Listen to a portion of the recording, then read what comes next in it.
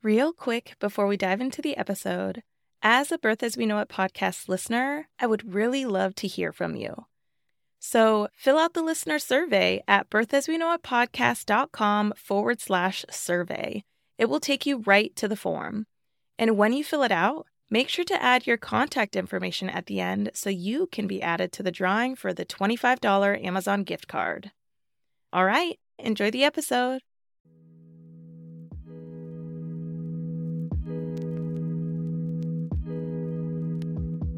Hello, and welcome to Birth As We Know It. I am your podcast host, Kiona Nessenbaum. I have experienced birth as a doula, a student midwife, and as a mother of 3 amazing children with my husband and high school sweetheart by my side. After attending over 130 births, including my own, I've realized that each birth experience is truly unique. So make sure you subscribe and join me every week as we are guided through many different birth experiences through the lens of the storyteller. Please be aware that some of the stories can be triggering to hear, so feel free to pause, take a breath, and come back and listen whenever you're ready. With that said, let's prep ourselves to dive deep and get detailed about what really happens in the birth space. As a reminder, this podcast is intended for educational purposes only and has no intention of giving or replacing any medical advice.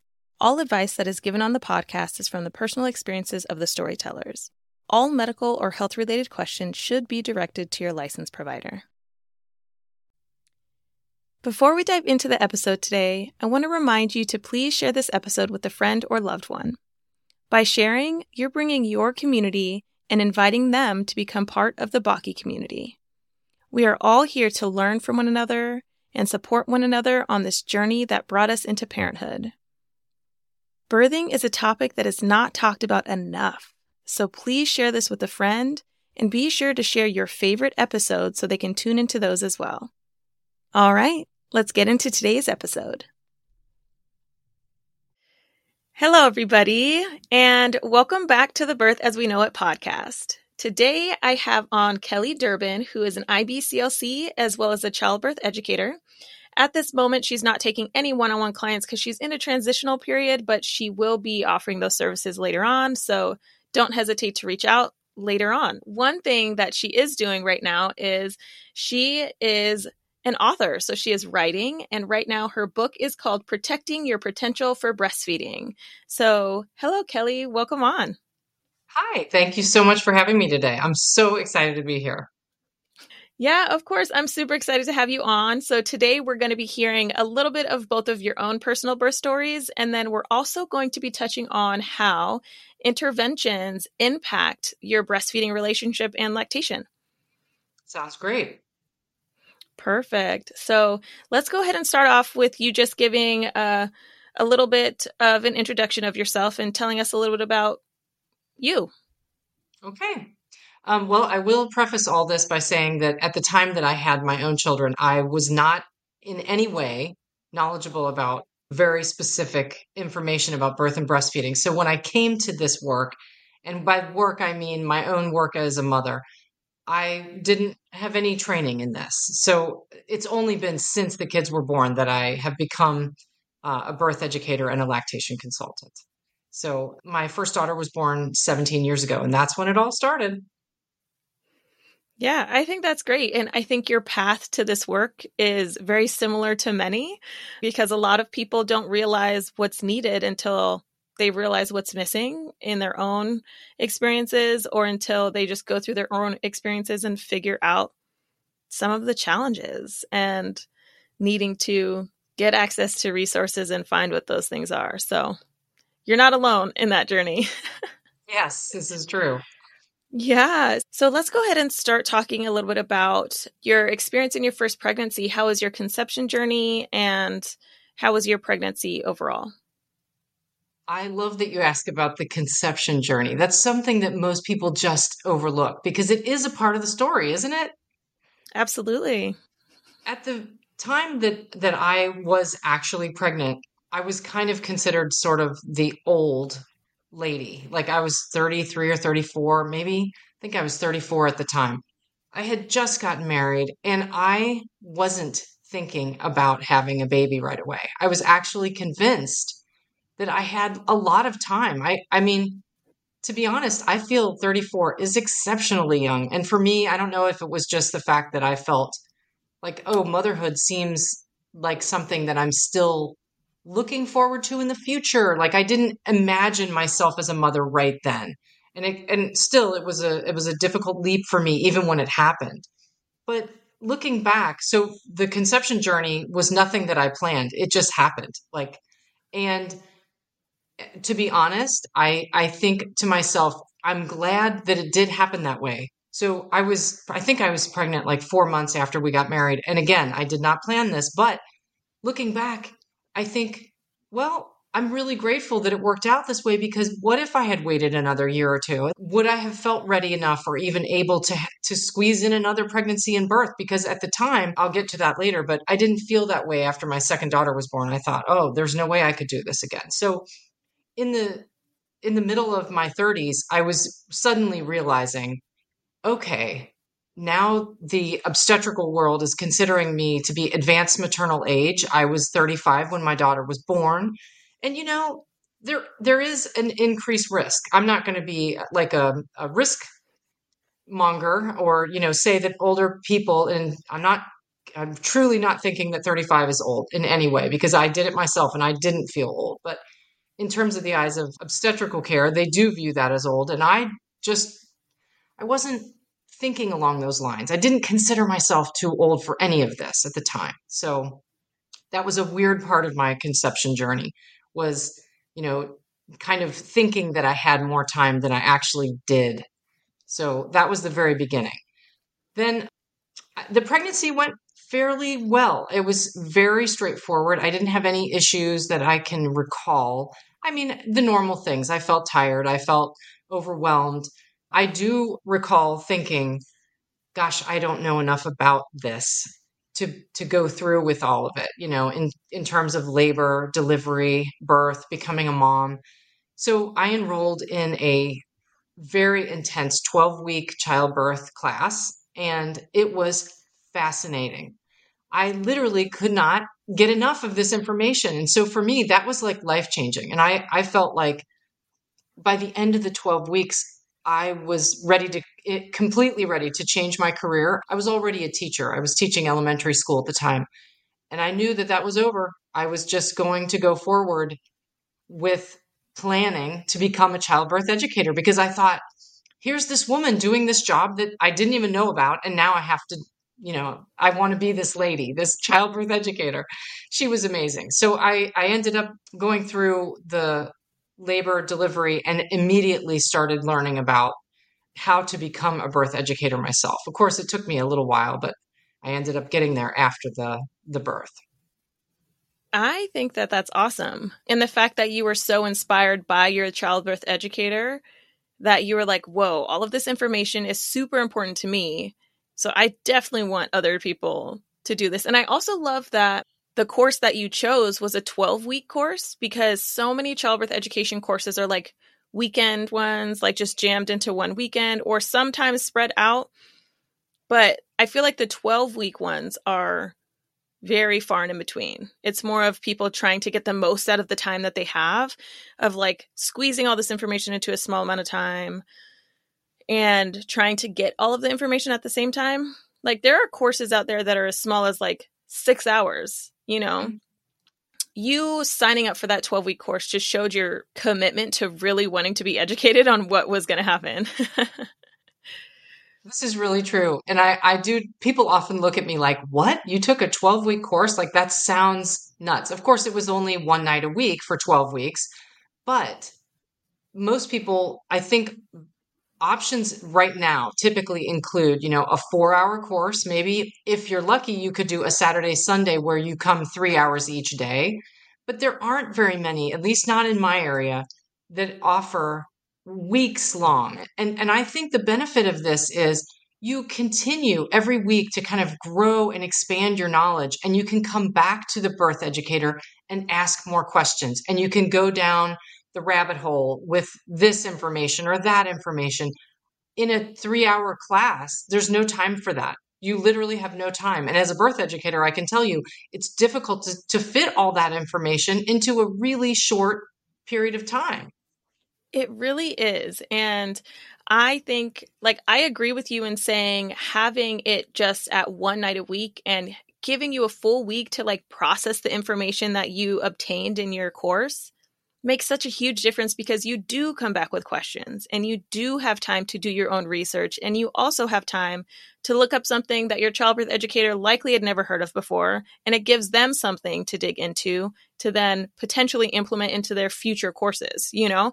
So it's beneficial for both the attendees of the course as well as the educator. And when it comes to needing to try to fit it all into a small amount of time, I 100% agree with you. I feel like there's never enough time to actually, like, even if someone was to sit down every single day of their pregnancy and do something about education, there's so much information out there that it feels like it's never enough. Right.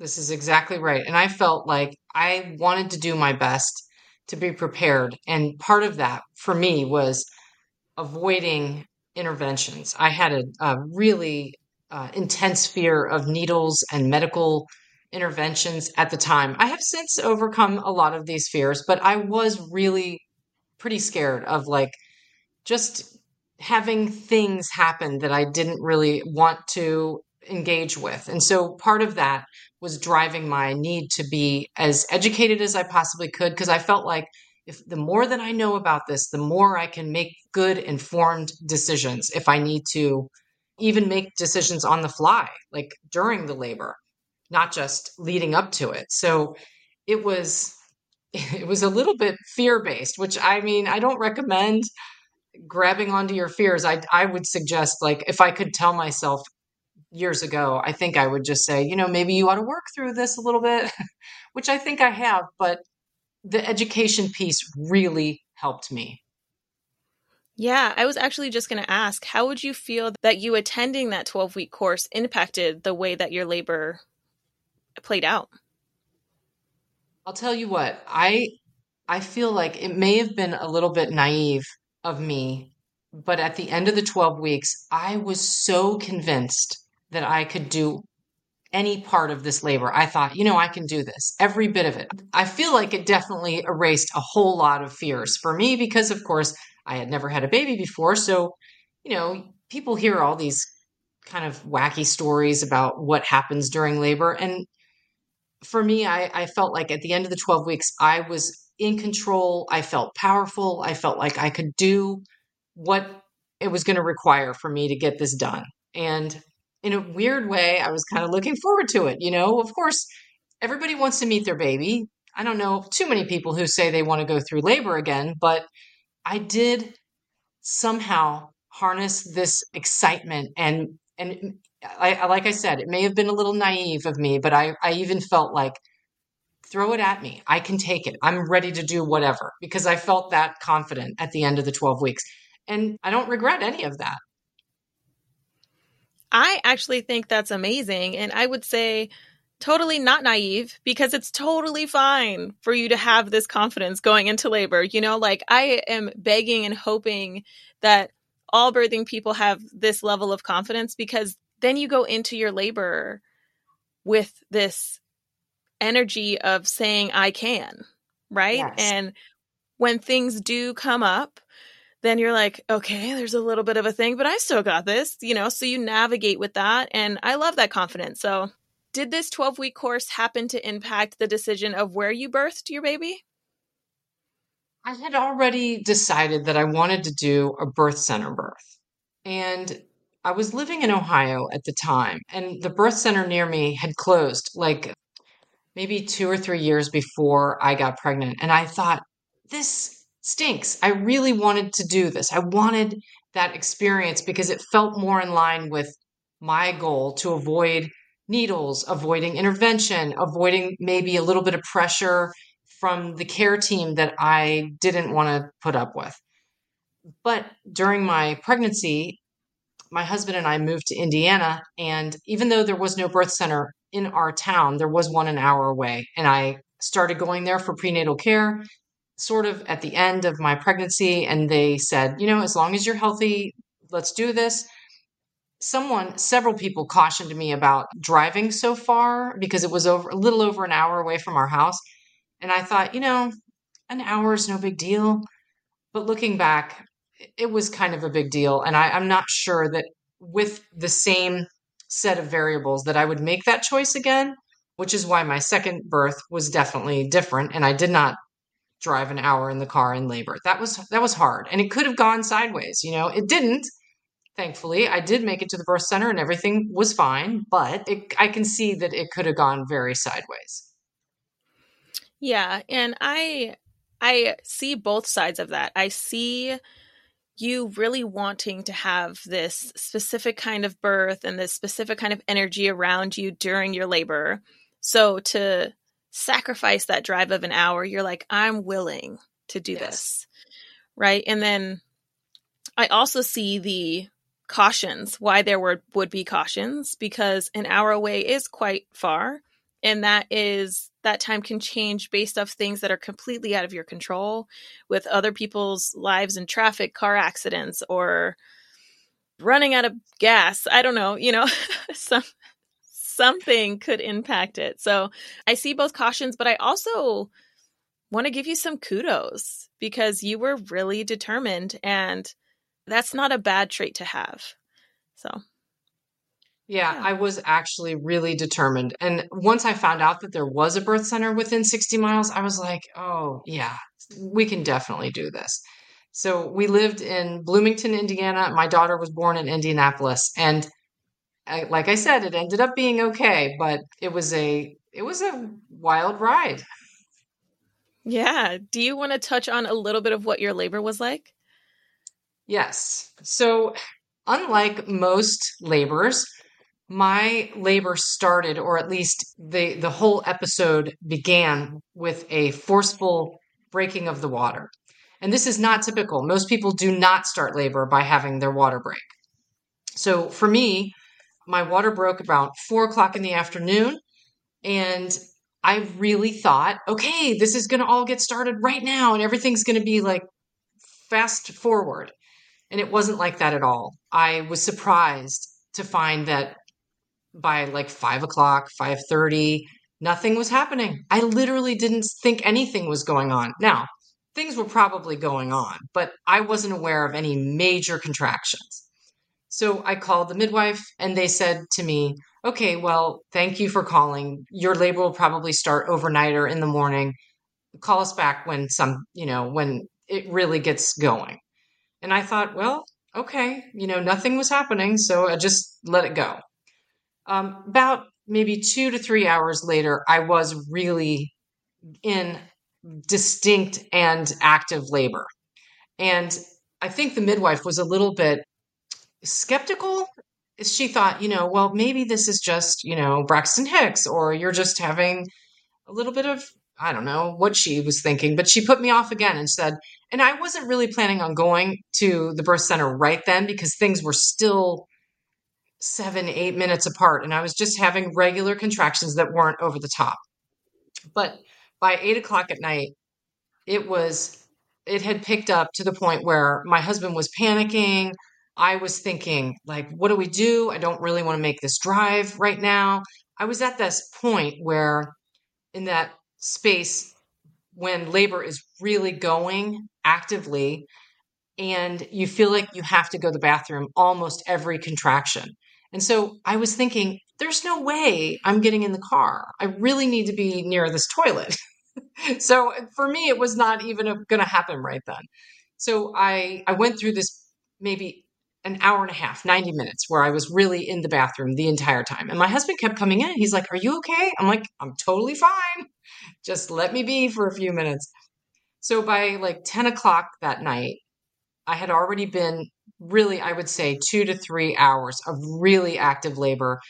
And my husband did not know what to do. He was on the phone with the midwife and they kept saying like, oh, maybe you should, get in the car and make the drive. And my husband called my sister and she said, you need to leave. You need to go right now. And I was really I didn't want to engage with the car. I was afraid to make the drive, and I just felt more safe in my bathroom. But finally, I think by 10 o'clock, 10:15 that night, we got in the car, we made the drive, and I will say this, I could not find a comfortable position. So that was a struggle for me to get all the way there, like in really hard labor. We pulled into the birth center about 11:15 that night, and I was fully dilated, 100%, right when we got there. And the midwife thought, well, this baby will be born, in 30 or 40 minutes. But things really started to slow down, and I got into a hot bath at the birth center, and then all of a sudden it seemed like nothing was happening. And there is this whole idea of like this little break that many people get after the full transition and your dilation is complete. Things can sometimes slow down and have a little breathing space before you feel the urge to push. And so I never felt the urge to push. So I just kind of sat in the hot bath and I was really in the zone. The midwife was pretty frustrated though that things weren't moving along really quickly. And because it was after midnight at this point, she was alone. And I think the assistant had not answered her phone or her page or whatever it was back then. And she was nervous to be there by herself. And I could tell that she was feeling frustrated that this just wasn't happening. Like I had slowed so much. So she ended up calling a nearby hospital, and they had a very slow night. And one of the nurses from the labor and delivery unit at Methodist Hospital down the road from this birth center came over. And so she finally had a nurse there with her, and apparently they were friends. I think they knew each other. So she calmed down a little bit more once this nurse arrived. And the nurse was very nice to me. The midwife I think she was getting frustrated, and she was having maybe a little bit of a shorter temper than I had ever seen her have in prenatal care. My husband didn't know what to expect, so he was just like flying by the seat of his pants. And it all felt like not exactly how I had intended. I had envisioned it being like this amazing, quiet birth center experience. But in reality, the midwife was frazzled. She was very frustrated that the baby just wasn't born right away. And I think until this secondary nurse showed up from the hospital, I feel like she was really at this point where she couldn't decide if I should transfer to the hospital or if they were going to let me continue to linger with no action. Like it was very strange. So after probably 2 hours of being in the bath and then maybe getting out and she kept encouraging me to try different positions. She said, I think you need an episiotomy. And I was like, this is the reason why I came to the birth center. I did not want to engage with any interventions. I didn't want to do anything that would compromise me. And I felt like at the time, episiotomy did not seem like an appealing option. And I told her, I said, no, I am not doing that unless there is an absolutely urgent need. I just don't want to do it. And she said that you have to deliver this baby right now, or we're going to do the episiotomy and consider going to the hospital. And it was at that point where I was like, okay, I got to figure this out. So it was 2 o'clock or 2:30 in the morning by the time they were really starting to kind of put the pressure on me.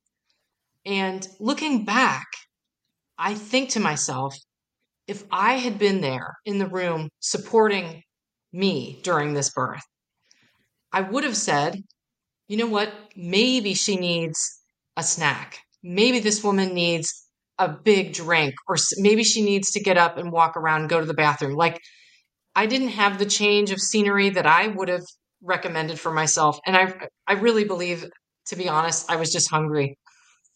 That sounds a little goofy, but I didn't eat anything after about 4 o'clock in the afternoon. So I was really way low on like my normal calorie. I was working on a deficit. I was just really hungry. And for people who haven't ever given birth, you may just think like, oh, it just happens or it unfolds. But frankly, it's like an athletic event. You have to have hydration. you have to have the energy to stand there on your own, support your body weight and this baby in whatever position feels comfortable, and you have to push the baby out. And my baby just didn't want to come out. So I I did, after they were a little more insistent on the episiotomy, I was like, okay, I can do this. I don't know how I did it, but I summoned the strength to push this baby out, and it happened. She was born at 2:42 a.m. So long after we got to the birth center, and I wouldn't say too long, frankly. It seems in the whole scheme of things, it was pretty short. But since I was fully dilated when I got there, they were thinking, oh, the baby will just, come right out. And it took several hours. So that was the concern. But anyway, that's how that birth went down. Wow. There is a lot there. And I am a little surprised and would love to kind of like pick the midwife's brain as to why they thought the episiotomy was the way to go there. That's just so interesting to me. It's an interesting choice. And yeah, because as a student midwife, based off of what you told me, obviously, like we don't have all the nitty gritty details, but I would be like, my first assumption would be get something to eat, get some water, move around. And I feel like maybe, or there was probably a really strong impact from the car ride in your flow of labor.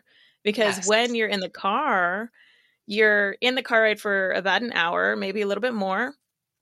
And you're trying to not really have you know that you can't relax completely because you're in this transition period, literally transition in labor, but also transitioning from point A to point B of your location. So that could definitely impact how your labor flow is. So I feel like maybe you really wanted to stay in your bathroom because it was safe and you felt like your bathroom was like a birth cave, I would say, like your birth cave, and then transitioning from your comfy birth cave to a completely different setting with a long period in between is probably what just made your labor slow down. Yeah. It was a mind shift. Like it was something completely different. I agree. I've been to a couple of births where the changing of the environment shifted everything. And I do believe that that probably happened for me. Yeah. With that story, that definitely, I can see that as being a possibility. Yeah. So let's go ahead and dive a little bit into your second pregnancy and birth. How far in between are they? Like how big is the age gap? And then also, what decisions did you make that were different this time around? So my girls are 27 months apart, so just over 2 years. And like I said at the beginning of the hour, I felt like I had a lot of intense breastfeeding that led to a long period of lactation amenorrhea. So I had no period for a long, long time. I think it was, months. I think I might have had a period 18 months after she was born, which is really unusual for most people. It doesn't typically last that long. So I've noticed ovulation, I had one period, and I said to my husband, if we were going to think about having another baby, we might want to try this. It could be time. And it actually worked. That was it. And I mean, it seems sort of almost like a fairy tale. Like, does it really happen that easily? Well, it can. And for me, it actually did. And like I had said the first time, looking back, I'm glad that it did because when I had this baby, I was 37 years old and I didn't want to put it off any longer. I was like, okay, now maybe, this will be it for me. I just want to throw in there though that if I was younger, if I had been, in my early 30s when I had my second baby, I would have even considered having a third. And it wasn't just me being like 37 or 38 or 39 when I considered it. It was like I wasn't really mentally ready because after my second was born, I think my mental health deteriorated a little bit and I wasn't quite there. But that's a whole different story. So, anyway, I did get pregnant pretty quickly. It was easy for me. I don't think I noticed any anything unusual during the pregnancy, except this time I was even more tired. I had a 2-year-old or 18-month-old. I was exhausted. I felt just, the usual stuff. Everybody who has a toddler and gets pregnant is probably thinking the same thing, like, wow, this is much more tiring than I remember it being the first time. So it's a different ball game. You have a different lifestyle. You've got a baby. You're already a mother. There's the demands are completely different. But all in all, I felt very healthy. I felt good about being pregnant at the time. And as you mentioned, I did use my first experience going through the whole labor and delivery to change my approach to the second time. So I knew I didn't want to make that drive. We were still living in the same place. The birth center was still 60 miles away. And I thought, there has to be a better way. But again, I wasn't very interested in going to the hospital. And because I had already had an unmedicated birth at a birth center, sort of in a way, it felt like the Wild West, but in a way, it felt like I was really calling the shots. And I did feel mostly in control of what the things that I could control at the time. So I felt good about that. So this time I talked to some people that I knew in the community there, and several of the women that I had already known from lactation support, they were people who had had their children at home. And I was like, okay, I'm a little bit intrigued about this, but I have to do some homework, maybe talk to people about how do you do home birth? Is this a really legit thing? Is this a good community where I can find supportive caregivers? So I went through all of this, and I did make the decision to have my second daughter at home. And the actual thing that kind of tipped me over was, if it doesn't work, even if it's middle of labor, the hospital was like a mile away from my house. So I thought, there isn't the risks for this were probably less than driving 60 minutes in labor up the highway where there was only one hospital in between my house and Indianapolis.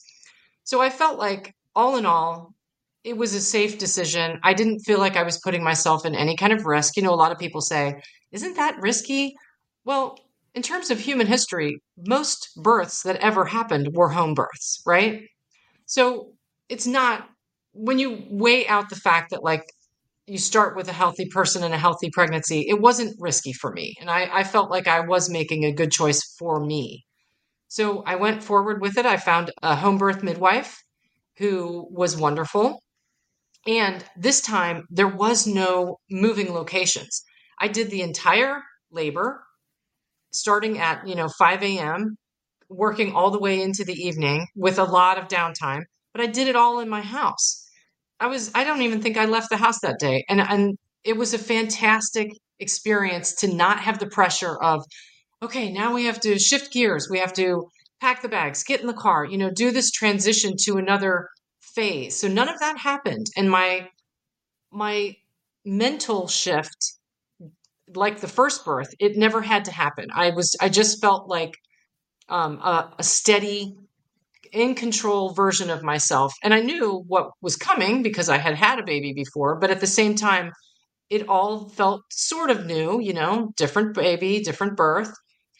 But I also felt like I was making the choice that was right for me. And that made me feel much more empowered than if I had, suddenly been like, well, I'm kind of scared. I don't want to do this. I think I'll opt for a hospital birth, because that wasn't what I wanted. And I know, looking back, if I had done it that way, I would have felt like maybe I didn't explore all the possibilities, or I let myself down in some way. But I'm not recommending home birth for everyone, but for me, it was a great choice.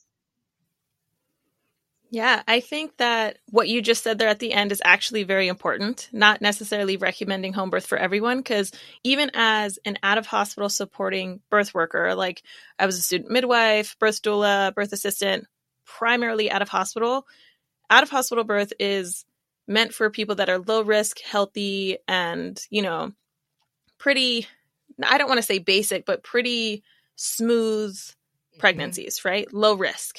So that's important for saying. So thank you for saying that. And I also wanted to say how awesome for you to just be able to make that decision and to go with it. and to know yourself with having had the experience you had at the birth center, to then just turn it into having a home birth and not needing to go anywhere, not needing to have that mental load of making a transition of location. I feel like that has a really big impact on how labor can turn out. Yes. One other thing that I wanted to mention, though, was that in the community, in the town where I lived at the time, which was Bloomington, Indiana, there was a strong culture of a lot of people who had done this. I wasn't the only person that was thinking, like, oh, I'm going to have my baby at home. I knew people who had done it. I knew people who were just regular folks, and they were part of this home birth movement that was happening. And in the way that it was a part of the community, it was well supported there. It probably still is. And I felt like, well, this isn't odd. I'm not doing anything that's completely out of the ordinary because people here do this. So in that way, it legitimized it for me. And so looking back now, I realized that that one key, the community support, the fact that I didn't feel like a total wacko doing something like, no one ever does this, Kelly. Why would you do that? That wasn't how I felt at all. So when we engage with stuff that is well supported in our communities, and I'm thinking now about how lactation care really thrives when we have a good supportive community behind, that's when people can make these decisions that some people might consider, off the wall. But in this instance, it was well supported. It was part of the community. There were resources for it. And no one thought that I was making like some completely wacko decision. Do you know what I mean? I know exactly what you mean. And I am a strong believer in what you said as well, in having that supportive community behind you in any decision really that you're making, whether that be home birth or breastfeeding. Having that strong community really makes you not feel like a wacko. And it really gives you the motivation and legitimacy of, oh, this decision I'm making is actually, it's okay, you know? So I think that's really awesome. And so both of those birth experiences sound really amazing. And it sounds like there's a little bit of ups and downs with your first one, with having to a little bit of a battle with your provider. But I'm interested and intrigued, especially now as you are an IBCLC. How were your breastfeeding experiences with your little ones? That is a great question. So, totally and completely different. They were totally different experiences. And of course, it has to be that way because during the first experience, I knew almost nothing about breastfeeding, right? During my second experience, I had already had 2 years of lactation experience under my belt. So, of course, it would be totally different. But even from the infant perspective, my daughters were so different as babies. And it wasn't just the personality. My first daughter she was born with torticollis. She was also born with a severe tongue tie, but she was so robust. She came out of the womb just ready to take on the world. She had high muscle tone, which in itself sometimes isn't all that great, but she was really robust as an infant. And so she compensated so much for having these issues that anyone who saw us, all the care providers that I did seek, nobody recognized the fact that she was kind of struggling, which was leading to her overcompensation. And she was a really strong baby. I mean, so strong. She has a ton of muscle. So for looking back, it's not surprising to me because now she's, almost 18. She does seem like she's robust in every way, super healthy and lots of muscle. So as an infant, she was the same way. So she was meeting all of her milestones. She was a very good nurser, except she wasn't doing it right. So she was using different muscles to compensate for the fact that she had a tongue tie, she had some oral restrictions, and she had torticollis. So at the time, I did ask my pediatrician, like, isn't it a little weird that, these things are going on? And she said, keep at it. I think you're doing okay. She was gaining weight. We had all the regular markers of healthiness. They were all happening. So it didn't look like we had a ton of problems, except for me. I was having dramatic nipple and breast pain, and I could not, no matter what I was doing, I couldn't get it to resolve. This went on for months. So now, hindsight, of course, is 2020. I would never, ever counsel someone to continue breastfeeding if they were having as much pain as I had. But I didn't know what else to do. I kept going to volunteer support meetings. So I was very big into seeking support at the time. I was going to La Leche League meetings. Again, like I said, I talked to my pediatrician, although I will put this out there, pediatricians generally don't have any training in lactation. So at the time, I wasn't really aware of that. I was thinking, hey, this woman who was absolutely lovely as a pediatrician, and she was very, very knowledgeable. She was a great carer of infants. I thought that she would know what I needed, but she didn't. And I only know looking back that she had no training in lactation because, of course, that's how it ends up being for most lactation consultants. So at the time, I thought I was seeking all of the lactation care that was available to me, but I didn't go see a lactation consultant. And I'm not sure if I just was blind to the fact that like I needed a higher level of care, or if I just thought, well, this is probably normal and she'll grow out of it. She did compensate, as I said, she compensated very well for all the issues.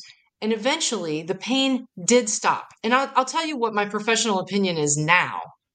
I think it's just that as a baby, she grew. Her entire anatomy, her face grew, her mouth got bigger. It's not that she ever learned to feed exactly right. It was just that together we arrived at a place that was easy for her to nurse and it was far less painful for me. And I'll tell you that when she was about 10 years old, 10 years, I took her to a new dentist and the dentist said to me, "Your daughter has a severe tongue tie.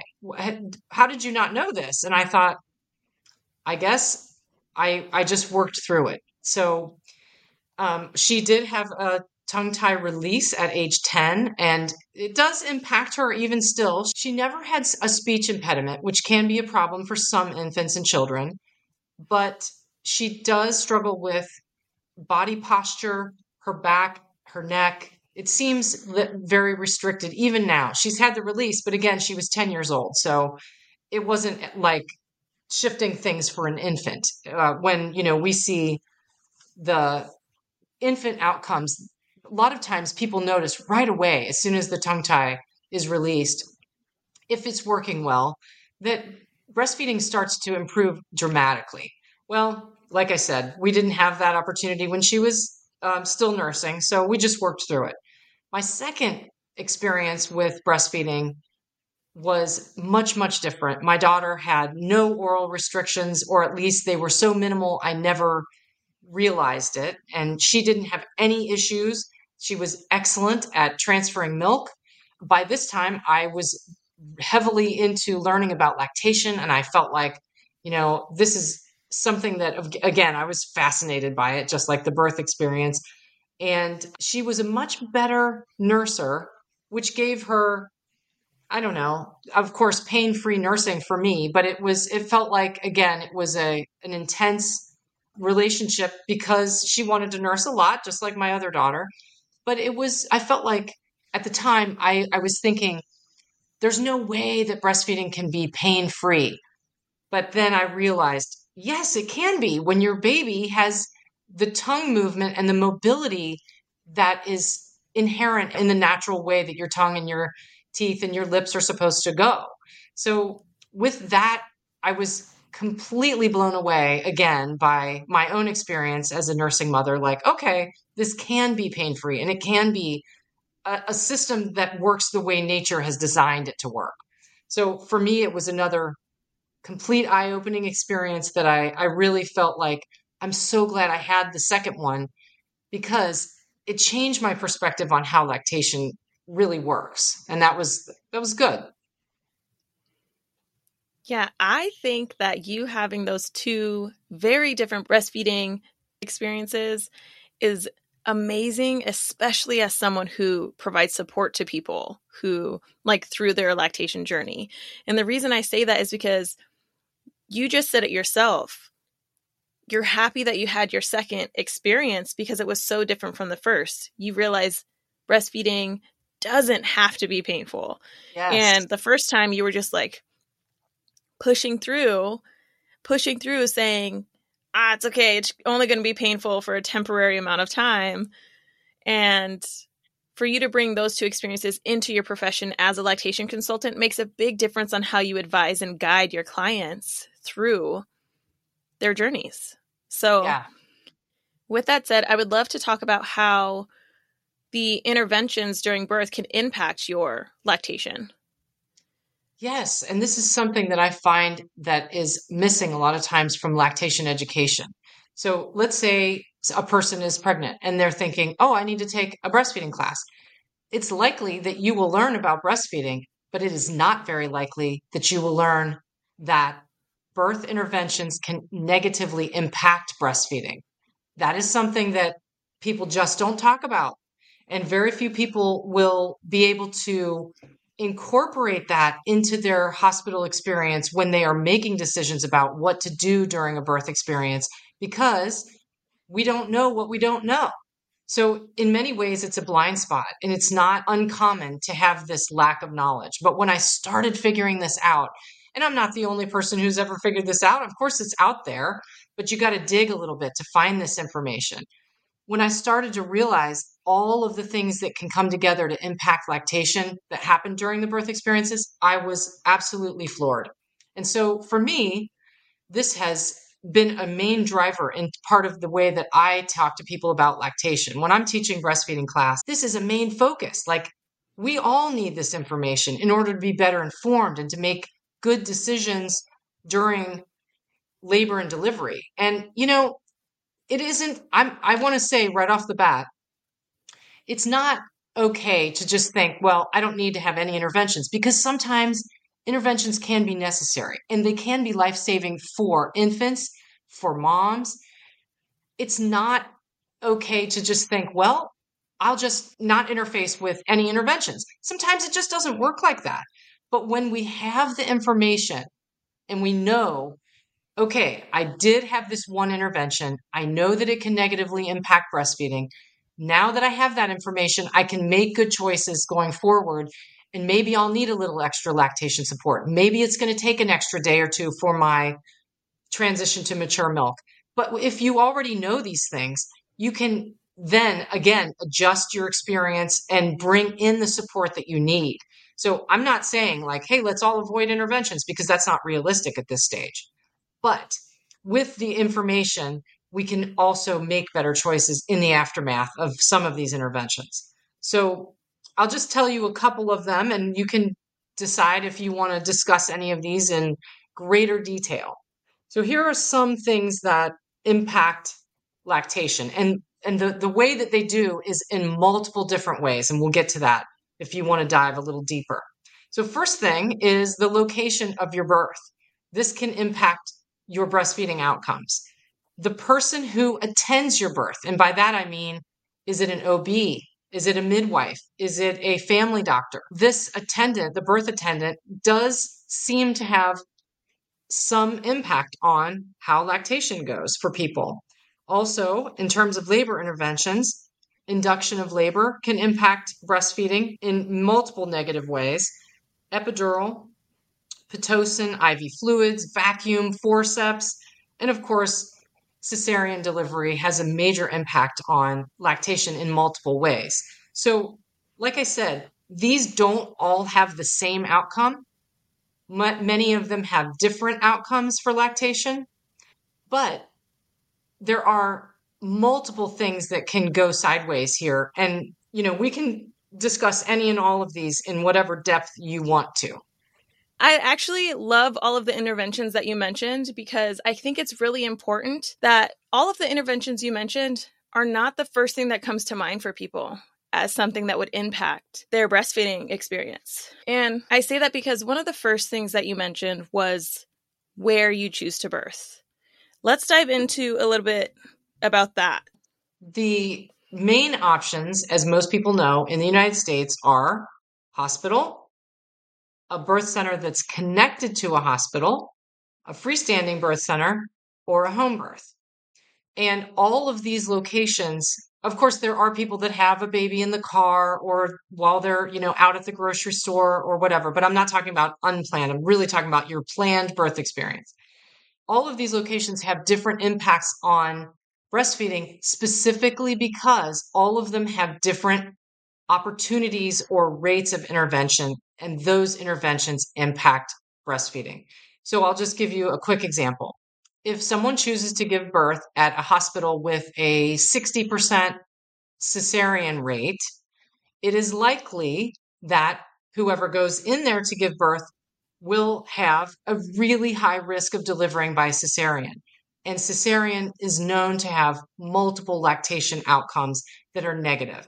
So, in that way, the birth location will sometimes dictate these outcomes. Now, it's not like A equals B. It might be like A to B to C. It can be one of these domino effect type of things because if you have your baby at a hospital, you have every chance of breastfeeding as someone who gives birth at home. However, the risks of these other interventions becomes a lot higher, and that is where we see the problems for downstream consequences for lactation. Yeah, I think all of that makes so much sense. And I think even to potentially go a little bit deeper, and you can tell me if I'm wrong here, I feel like where you choose to give birth obviously impacts the kind of provider that will be with you at your birth. And then that then leads to the kind of training or opportunities that they have to guide you through your initial breastfeeding experience. Absolutely. So the birth attendant is another variable. So people who choose to be attended by midwives are twice as likely to be breastfeeding at 6 months postpartum than people who give birth with an OB. Twice as likely. That is an incredible increase. But I wonder about the research because even though this is shown in the research, it may also be a combination of factors. So being a person who chooses a midwife, you might also be a person who's more inclined to breastfeed. So maybe it wasn't just the fact that you were attended by a midwife. It could be that the environment was more supportive of lactation. Your care provider had a little bit more training or an inclination to support breastfeeding. It may be a host of factors, and not to discount the idea that people who choose midwifery care may also be more likely to choose breastfeeding. Yeah, I think that's important to mention too, because they kind of have a specific mindset of things, right? Like there are people out there, and there's no wrong or right. It's really just there are people out there that don't want to breastfeed because they Yes. don't want to deal with the impact that it has on their body. They don't want to deal with the commitment of time. They don't want to feel anything on their nipples. Some of them are sexual assault abuse survivors and just don't want to deal with that. So that's a whole other layer of some of the things that can impact and guide someone in making a decision to breastfeed. Yes, absolutely. Yeah. So in your book, Protecting Your Potential for Breastfeeding, do you go into detail about all of these interventions?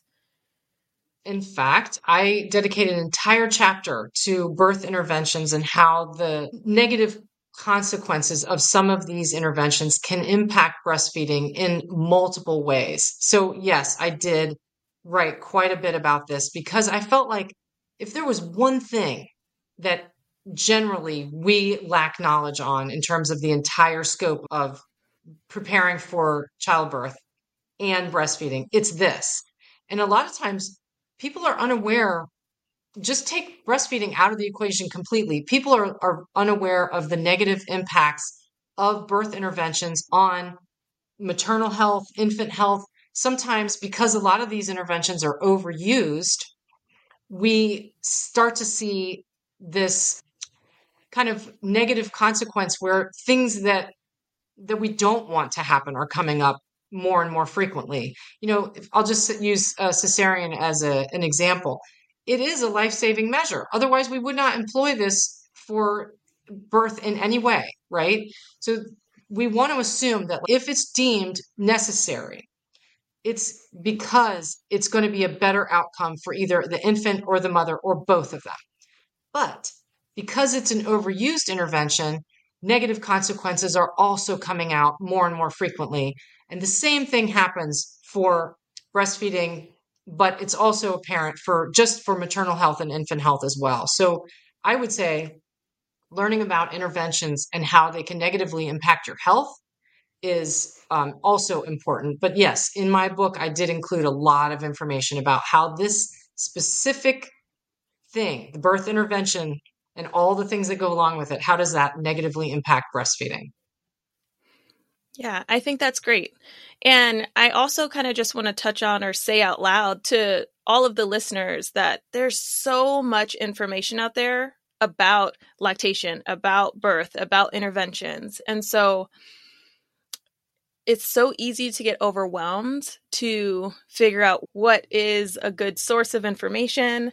So listen to your gut and, take the opportunity to check things out. For example, earlier in the podcast, we talked about how you, Kelly, decided to take a 12-week childbirth education course. Maybe don't hesitate to sign up for that 12-week childbirth education course because there's so much information that can be shared, and then you have that much more time to create a community that you could potentially lean on postpartum, making connections with people in the space and people that are on the same page as you, that are in the same area of their journey with you. So I think that's super awesome. So Kelly, I think that now is actually a good time to round off this interview with a couple of closing questions. And one of my first questions here would be, what advice do you give to those that are wanting to work as a lactation consultant? That is a great question. So there's a lot of ways that you can work in lactation. There are several different types of certifications, and people often jump from like an initial certification to other things as they progress throughout their career. So you don't have to start off by, trying to go for the top, certification. You can start with anything that you find is out there. A lot of people actually start by becoming volunteers. This is the way I got started. However, not everybody is available to be a volunteer. And a lot of people want to do this as a real job, and it is a real job, which is so nice. So yes, if you want to work in lactation, I would suggest looking at training, finding out what's available to you. A lot of times trainings are available online. There may be an in-person component, or you may just have to show that you provided support to so many people or for so many hours as a part of your training. But there are multitudes of ways to work. You can work on your own. You can be private practice where you see clients. Maybe you see them at their house. Maybe you see them in your own home. You can work in a clinic. You could work at a birth center. You can work at a hospital. A lot of times hospitals are particular, especially in the US, and they do specify that they want board certified lactation consultants.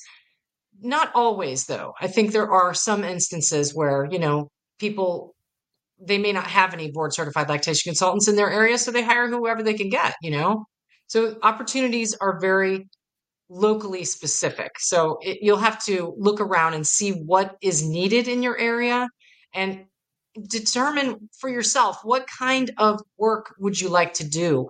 And one thing I want to stress to people is find the niche, the community that you want to serve, and then dive into that group or that community. A lot of people who have had experience, like let's say breastfeeding twins, maybe that's their focus. They want to help that community, the people who are having multiples. And so they will build a lactation practice that supports the breastfeeding of twins or even higher order multiples. Let's say that someone is part of the LGBTQ community and found like, you know what, when I was breastfeeding, I did not get the care that I needed. It wasn't culturally appropriate. It wasn't sensitive to my identity and my needs. But I am that person and I want to support this community. Make that the focus of your work. There are so many ways to work in lactation, and it doesn't have to be that we're supporting people all in the same way. So if my neighbor was also a lactation consultant, she may be supporting clients in a completely different way than I do.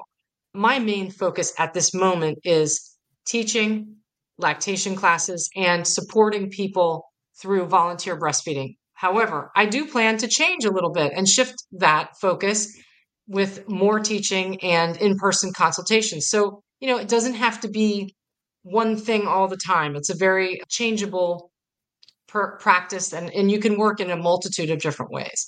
So I would say if you're interested, find out what your options are and start taking steps to get your training.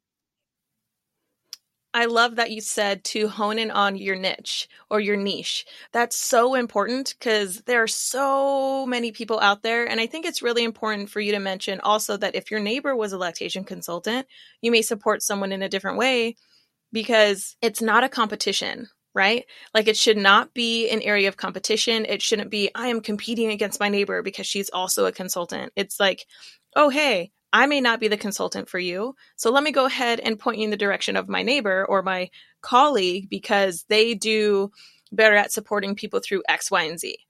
I think that's super awesome and really, really important to mention. So my next question is, what is one word that you would use to describe your overall profession? Oh, wow. I think I would say that it is necessary. It's really important.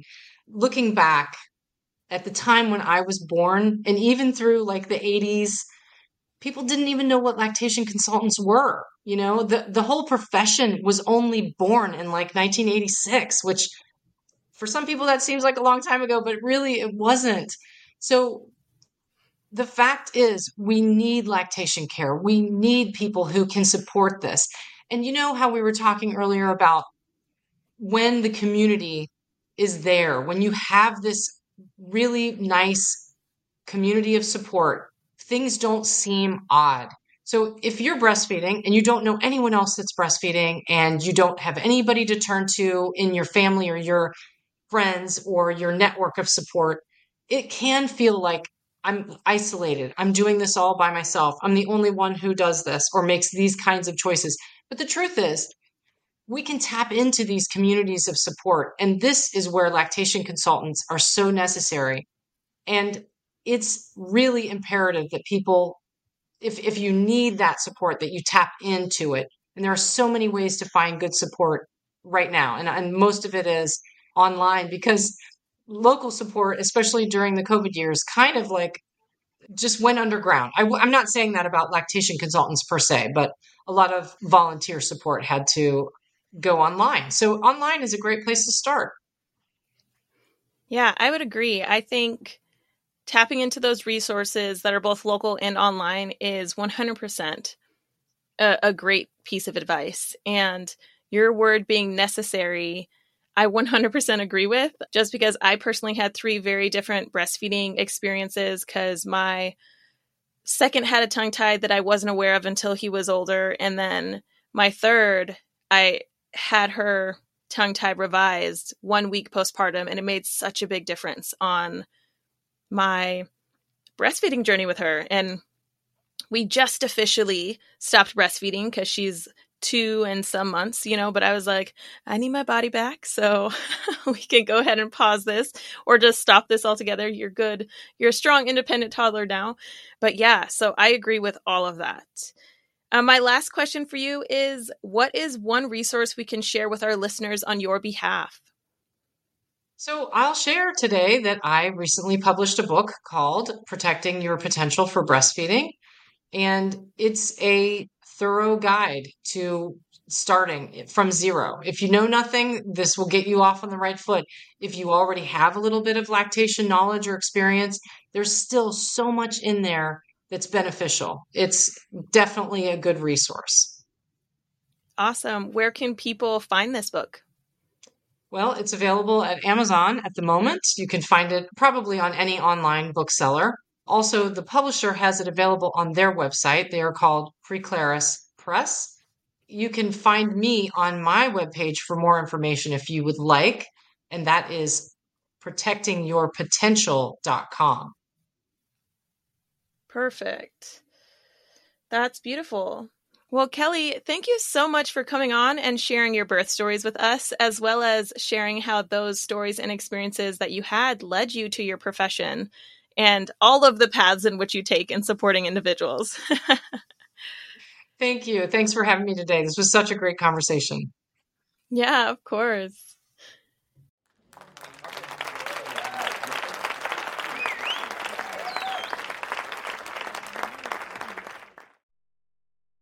I learned so much during this interview with Kelly Durbin. She brought forth a wealth of knowledge from her own lived experiences as well as from her research.